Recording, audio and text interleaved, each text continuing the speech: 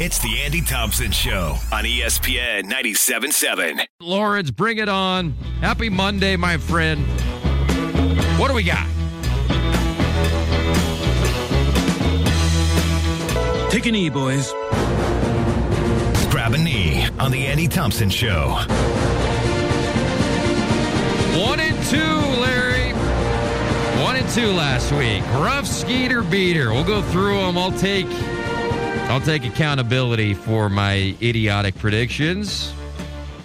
Which one do we got first? Some added cushion. Top of his drop. Barnes lets it go. Back shoulder, end zone, and high point in the football.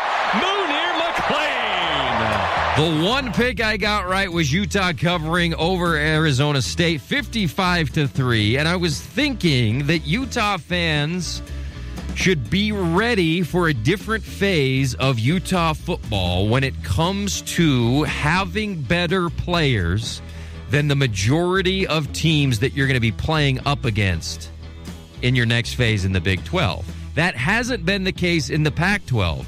Utah is picked to win, and they're picked, top 3 in the conference, not because of their players, but because of their coaches, because of their scheme, because of their home field advantage, because of a bunch of other things. They've never had better recruiting or rosters year in and year out as UCLA, as USC, as Oregon, as Washington. The game that they played against Arizona State, who's depleted because of the portal and were just terrible, and first year for Dillingham, the quarterback, Conover's their quarterback getting their most throws. He has 5 completions, horrible completion percentage. He was awful.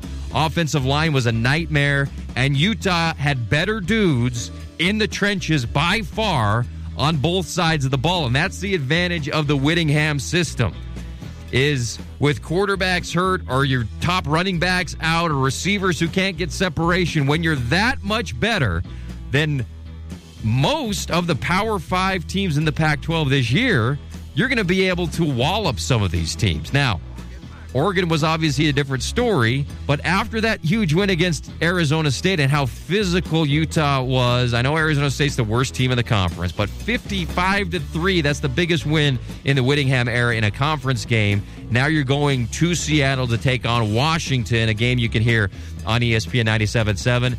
It sucked for Utah fans that USC couldn't hold on to win that game, that Caleb Williams, it was tit for tat. It was 21-21, then 28-28, and then he couldn't seal the deal. When we needed him to, he could not seal the deal. Had he, Utah would have had a realistic expectation of maybe getting to the Pac-12 championship game, but Washington, too good. Penix came through. DeBoer's a great coach, and Lincoln Riley and that crew, it continues. The issues they're having defensively. Grinch is gone. They fired the DC. Good move. But their season's over. Caleb's Heisman running is over, and it's been spectacular. And you look at USC, who's ruining college football and leaving the Pac-12 and going to the Big Ten, losing any meaning. They're going to have to play in some meaningless, lame bowl game this year. That's going to be very enjoyable to watch.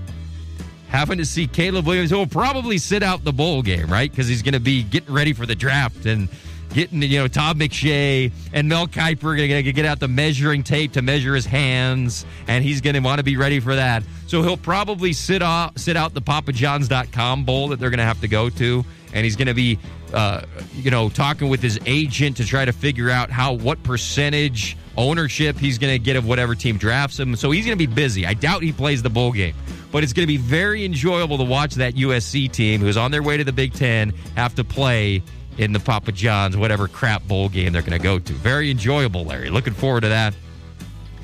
But then, as I'm talking about USC here, watching Oklahoma State, and there was no way Gundy was going to win that game, Larry. No way he was going to come through and beat Oklahoma and hold on. He had a lead. He gave him the ball back. And then, miraculously, the Cowboys played defense and didn't allow them to go down and score. I was shocked. I was texting everybody on our football thread saying that there's no way Gundy seals the deal. He seals the deal, sends Oklahoma out a loser in Bedlam, and I hope they never play it again. So that was fantastic. Anything else on the Utah win besides just absolute dominance, Larry? Barnes ran the ball. Obviously, Nate Johnson comes in, shows off his 4.3 speed, looked great. No real receivers stood out, right? Vele was just okay. Jaquindon Jackson gets hurt again, which stinks. But the defense was just that much better than Arizona State. And my point that I started to make and then got sidetracked, Larry, is Utah fans are used to Utah overperforming, getting the 8.5 win total in Vegas, and then in going over for the most part almost every year and winning kind of that way, right? Unexpectedly and overachievingly, and taking 3 stars and making them 4 stars and developing NFL guys who weren't supposed to be NFL guys, especially in the trenches and all that stuff. The new era of the Whittingham era is going to be most of your matchups. You're going to have better players than the other team. Not just better coaches, not just a better defensive scheme, not just better development in your facility. You're going to have better players than almost every team in the new Big 12. You can argue TCU, you can argue Oklahoma State. If you look at their recruiting numbers, comparing them to Utah's recruiting numbers, pretty similar as far as the amount of 4 stars they're bringing in. But for the vast majority, you're going to have better players. That hasn't been the case in the Pac-12. Oregon, Washington, USC, UCLA, Stanford, for much of the Shaw era of them being good, better players. So Utah fans got a taste of what this is going to look like against a team, Arizona State, who's also going to the Big 12, that you can maybe push around for a while. Anything else, Lawrence? This season continues to be the Whittingham year. Because of the injuries, because of the expectations, going back to the UCLA win, the USC win kind of became the Pig Farmers win, which is fine. But if Whittingham somehow figures out a way with this crew and the injuries and not having a quarterback to go up and beat Washington, this is his year. This is his greatest performance, arguably, on the field. We talked to Porter Larson about Whittingham's year, and he said, yeah, you also got to consider navigating the program through 2 players passing away in 2 consecutive years and going to Rose Bowls. Those are, his top years. I'm saying based on the field stuff, this has got to be up there, right? 2 of the best. The UCLA defensive win and then this dominance against Arizona State. And I know Arizona State's one of the worst Power 5 teams in the country this year. But I like Dillingham. He sucked up to Whittingham after the game. Larry, did you see that? Yes. I want to be this guy. I want to be his program. I want to build something like they have. Everybody sucks up to Whittingham. Yes. Jonathan Smith at Oregon State sucks up to Whittingham all the time. He wants his program to be just like Whittingham's. Anything else there, Larry? No. Okay, let's go to BYU. BYU fans are... What's the word, Larry? Beside themselves on a Monday. I want a better word than that, but... Devastating performance. Not that they lost. They were expected to lose. They were fluctuated between a 10-point dog to a 13.5-point dog and kind of everywhere in between. Good part for BYU is Retzlaff comes in and he gives a totally different vibe to your offense, a totally different threat as a runner than Slovis did, and that's kind of what Roderick likes. That's what he had with Jaron Hall and Zach Wilson. So BYU fans are happy that Slovis looked good. Now, he didn't throw from the pocket a lot. He bailed and sprint out and rolled out and had to throw across his body a few times, but he threw bullets. Little bit of concern by me if he can make the bomb throws down the field. I think Slovis kind of can. But having the ability to run for 6 yards on a 2nd and 10 when you're getting pressured is something Slovis couldn't bring to the team, and especially because BYU's offensive line is playing so horribly. It's good to have a guy who can bail you out with his feet a little bit, and he did. The biggest problem I think BYU fans have is the letdown games that are just huge. And obviously they had a few last year, but, the ability to beat an Arkansas team and then have a loss like this on the road at night, which, I kind of fell for a lot of that crap, Larry. Oh, by the way, this is one of the ones I got dead wrong. I picked BYU to cover in this game because I bought into the night primetime game. They've got this incredible record, 20-1 at night. They suck during the day, but at night they can go and beat anybody. West Virginia just had better players. Just like the TCU loss where they showed up and TCU just had tangibly, obviously better players. That was the case for West Virginia. It was amazing to me how often Slovis was throwing the ball to an open receiver and West Virginia just closed and hit the ball away and just closed so hard on those routes. And they couldn't get open. They obviously couldn't run the ball. The defense was pathetic. And the biggest concern is, for BYU fans, the give-up factor. This was the storyline last year. This is why they got rid of Tuiaki and the defensive coordinator, was because the guys quit on the team they lost the locker room. So Satake recalibrates. He goes and recruits new coaches to come, hits a home run with Jay Hill, who's been great this year. Based on what the expectations were, I think Jay Hill's been awesome. But the lack of fight for 4 quarters is what is driving people crazy, and I agree with all of that stuff. You beat Arkansas, but now you got to try to beat Arkansas 9 times. That's the difference between this era and the independence era. Every week's tough, especially on the road.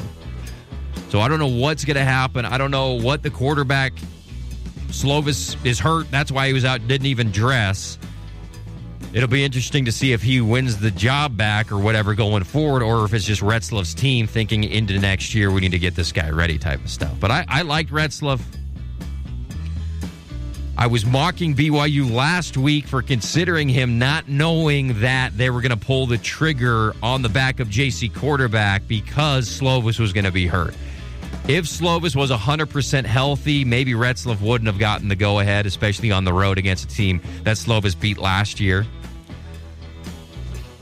But the answer to the quarterback situation is, just like Satake said last week, this isn't a quarterback issue. This is an offensive line issue. This is a inability to run the football issue. Making it about the quarterback and Slovis and stuff, that is on the peripheral. And Retzlaff looked good, but it's not like he was, gangbusters. His efficiency wasn't great and was pressured and all that stuff. So can BYU get one more win to go bowling? Only been a handful of years. Let's see. 04, 03, 02, 2017, and maybe one more this century that they haven't gone to a bowl game. I think that now I'm always positive with BYU, Larry. I still believe they can get one more win, probably Iowa State, even though Iowa State's looking better compared to how they started the season. Same with Oklahoma State, and that game's in Stillwater. And then they got Oklahoma Thanksgiving. Yeesh. I still have faith for some dumb reason they can go bowling, Larry. All right, let's go to Utah State. Big win for the Aggies. San Diego State's no good. Brady Hoke needs to retire.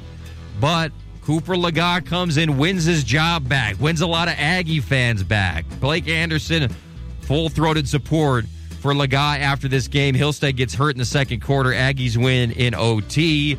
Blake will always leave the door open. He'll always go conservative with the lead and allow the team that he's beating to get the ball back with a chance to beat him and all that stuff. But they held on. They didn't go for 2 in the first OT. I think that's smart. When you're the better team, just kick the PAT. You're the better team. Win the game outright, and they did. So congratulations. That's another one I got wrong. I had San Diego State in my stupid Skeeter beaters. 1 for 2, Larry. Not great by your humble correspondent. Anything else on Utah State? They can win their last 3 games because Boise State, they can beat Nevada, they can beat New Mexico, they can beat Boise. Boise's weird this year. Anybody can beat anybody in this conference. How about Air Force, by the way, completely laying an egg against Army. What was it, 23-3, Larry? Was that the final score? Something like that? Yes. Air Force supposed to be the cream of the Mountain West and, going to get if they remain undefeated, that people are going to be talking about them getting a New Year's Six Bowl, and then they just get blasted by Army. Good to see Laga succeed, though, Larry. I root for him, even though I've said over and over again how horrible he is. All right, that's the Skeeter Beater review. We'll talk Utah Tech and SUU later on in the program. Those are the three that I gave you bets for and lost you some money. All right, we got Big Tad, Larry? Yes. All right, go ahead.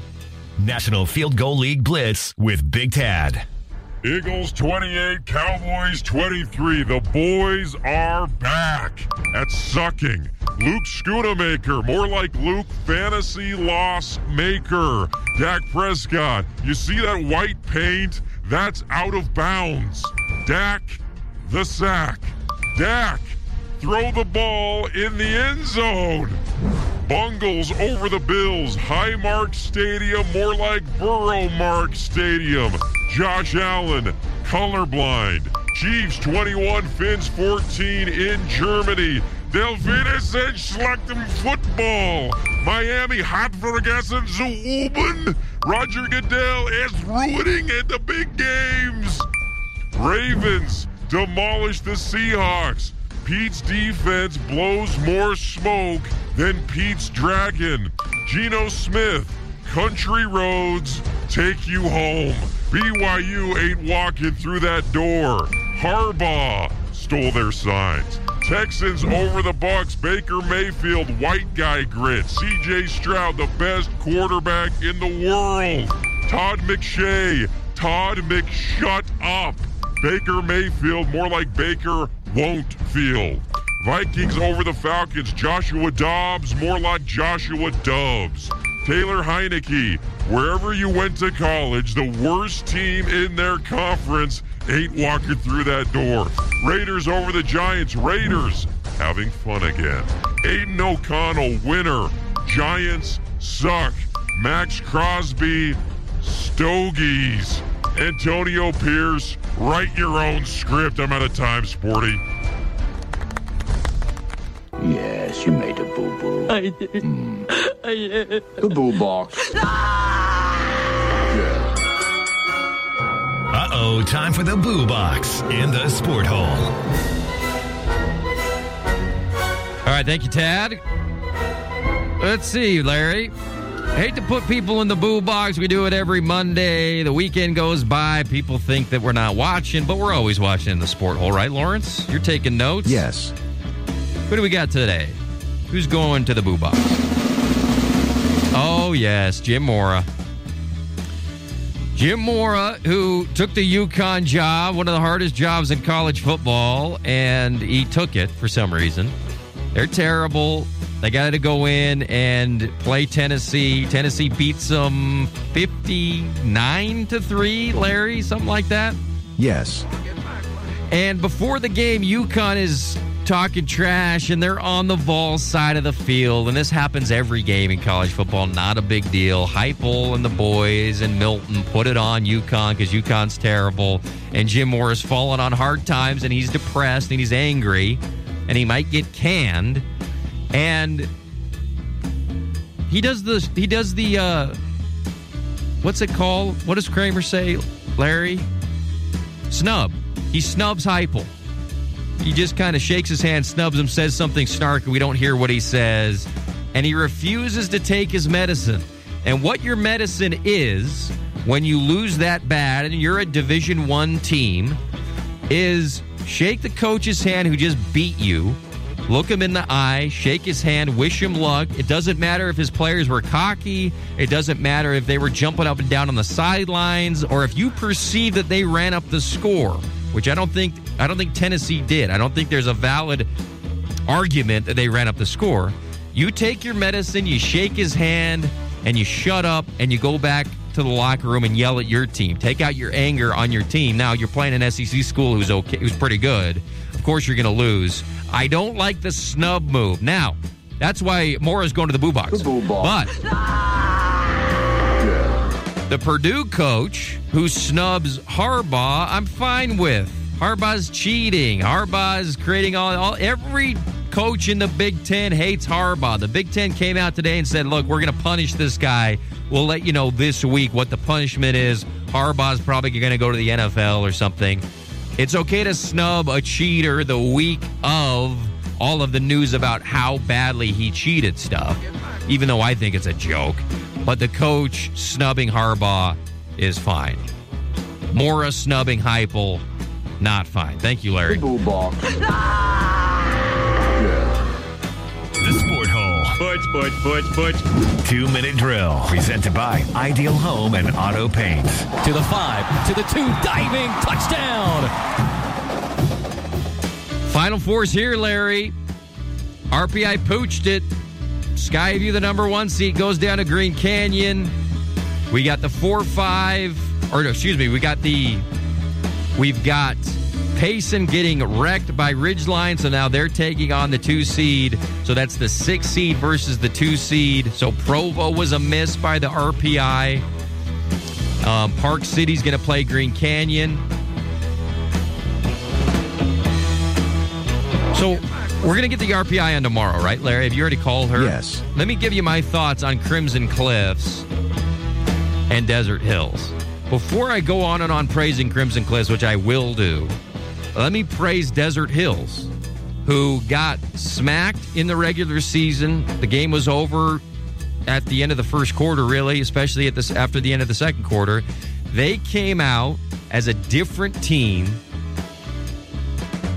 full go on defense, full aggression, sending numbers at Steel Barbin. They hit him a couple times in the first half. There were 2 huge plays still made in that first half where Desert Hills had him beat. They had numbers, too many to block. They got to Steele. They had their arms around him, and he made 2 amazing plays to convert. I think both of them were third downs for either first down or a touchdown. And if you're Desert Hills, you shrug and say the kid's just that good.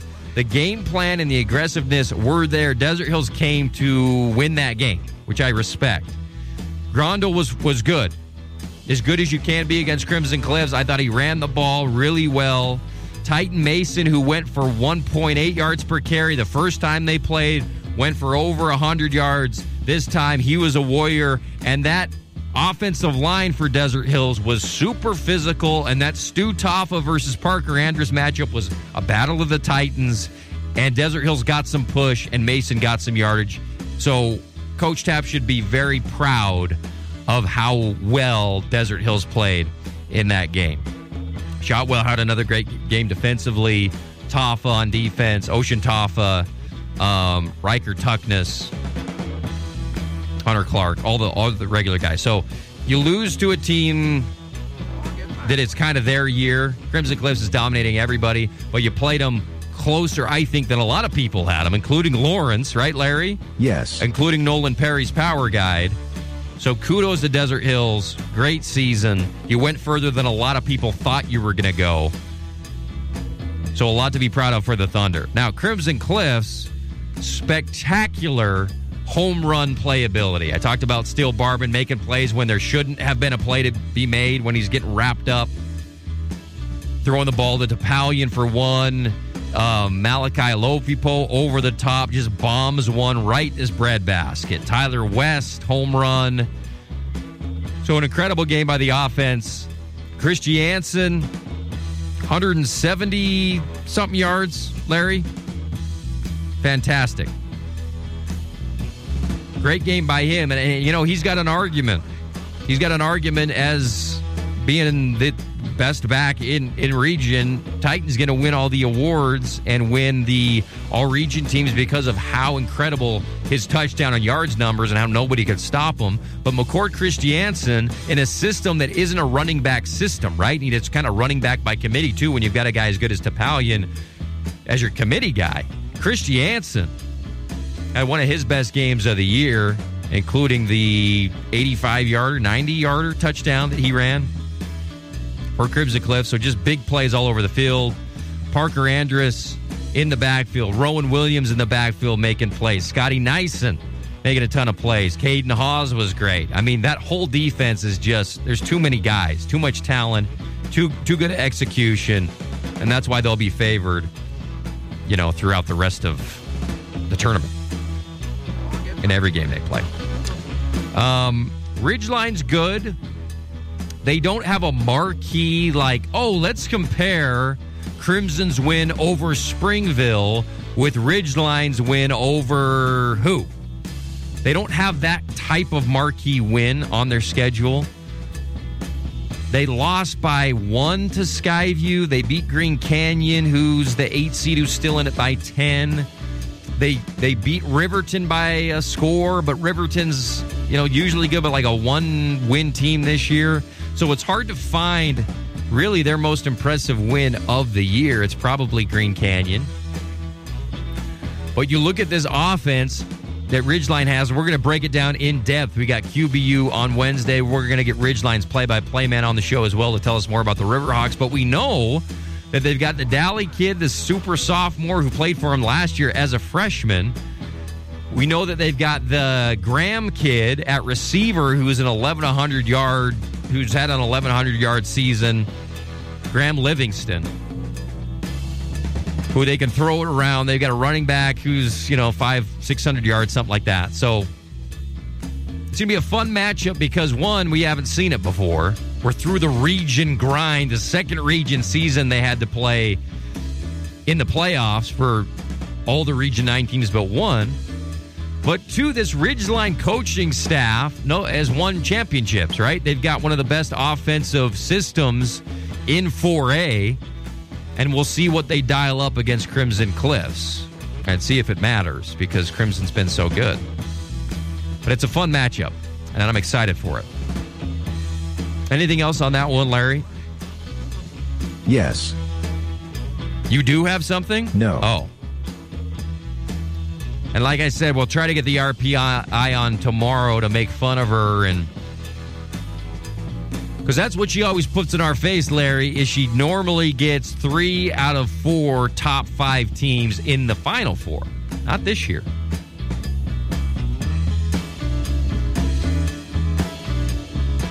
All right, next topic, buddy.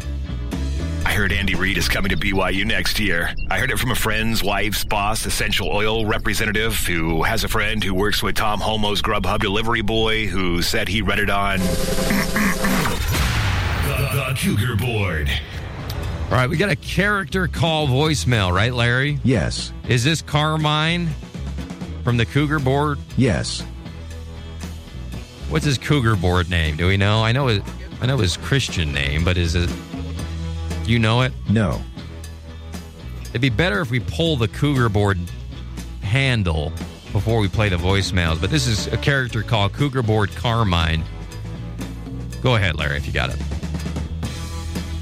Yes, Sporty, I am not pleased with the effort in Morgantown this past weekend. How do you go across the country and forget to get off the bus for the game? We got linemen who don't want to block. We got linebackers who don't tackle, receivers who can't get open, and coaches who can't get people in line. This is the Big 12 Conference. You got to get off the bus every weekend. You get punched in the mouth, you get up off the canvas, and you try again. You don't lay down for the rest of the 3 quarters. That was a pathetic effort. It's one thing to lose. It's another thing to give up and embarrass the brand on your helmet. There's a lot of great players and coaches who built that brand, and now you jamoke, rent a defense, transfer players up all over it, and I'm not happy about it on Monday, Sporty. This is a joke, and Kalani Sitake, who everybody loves, everybody says this is the nicest guy, he's a family man, he's a great representative of the school and all that stuff. Look, we all love Kalani Sitake. He's not a head coach. Make him the athletic director, make him a consultant, make him a coordinator. He's a great guy, he wears the lays, he does the dances, he's a great cheerleader for the program. When it comes to making tough decisions, takes him way too long.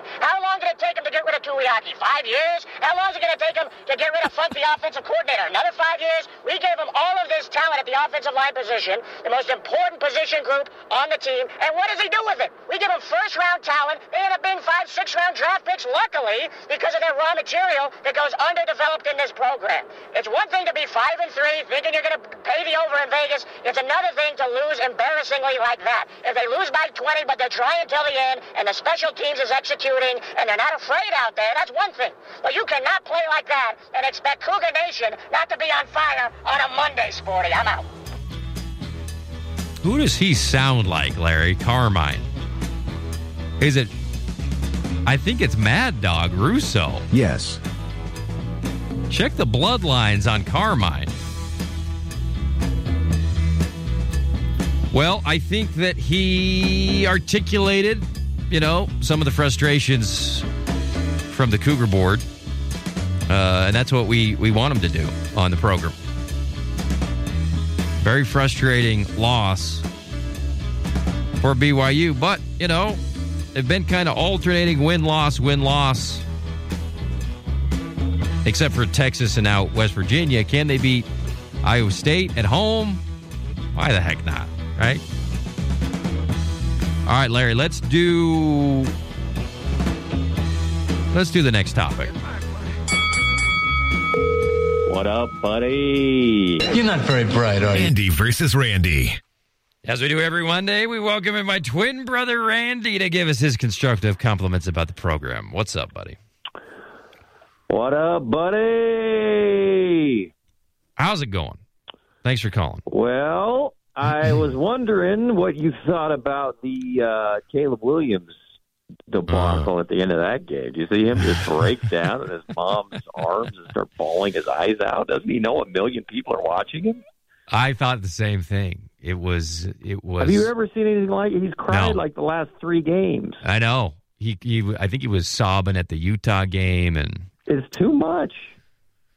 Well, I've never seen that dramatic. I don't care about the drafts. He's good enough; it doesn't matter, and maybe it shouldn't matter. He's the number 1 pick regardless. Yeah, my question is it cynical? Is he doing it on purpose? Is he that emotional? He's saying he wants to, cuddle up with his dog and watch some shows after the game. He was broken up. He got hammered. This is a Heisman Trophy guy, right? Yeah, and it's done. I've never seen anything like it. I thought he was going to win a second one for sure this year, especially after the first 6 games. All right, see you later. All right, thanks for calling. The Sport Hole. Sports. All right, what do we got, Larry? Oh, we got, before we do the Gus Award, there's 2 types of hot takes on the Caleb thing. One is the people saying, this guy, how do you draft a guy like this? Second one is it doesn't matter. I'm kind of on the doesn't matter. He's so good. But I can't think of, I don't know. Tebow cried, right? But this was just a breakdown. You have all those expectations in Lincoln Riley, and you came here, you're supposed to go to the playoff and win a second Heisman, and you just get your teeth kicked in. And what we're seeing is something that we've been talking about in the Sport Hole for a long time, which is how inflated USC was because of last year. Lincoln Riley comes in, they play Jack in the non-conference.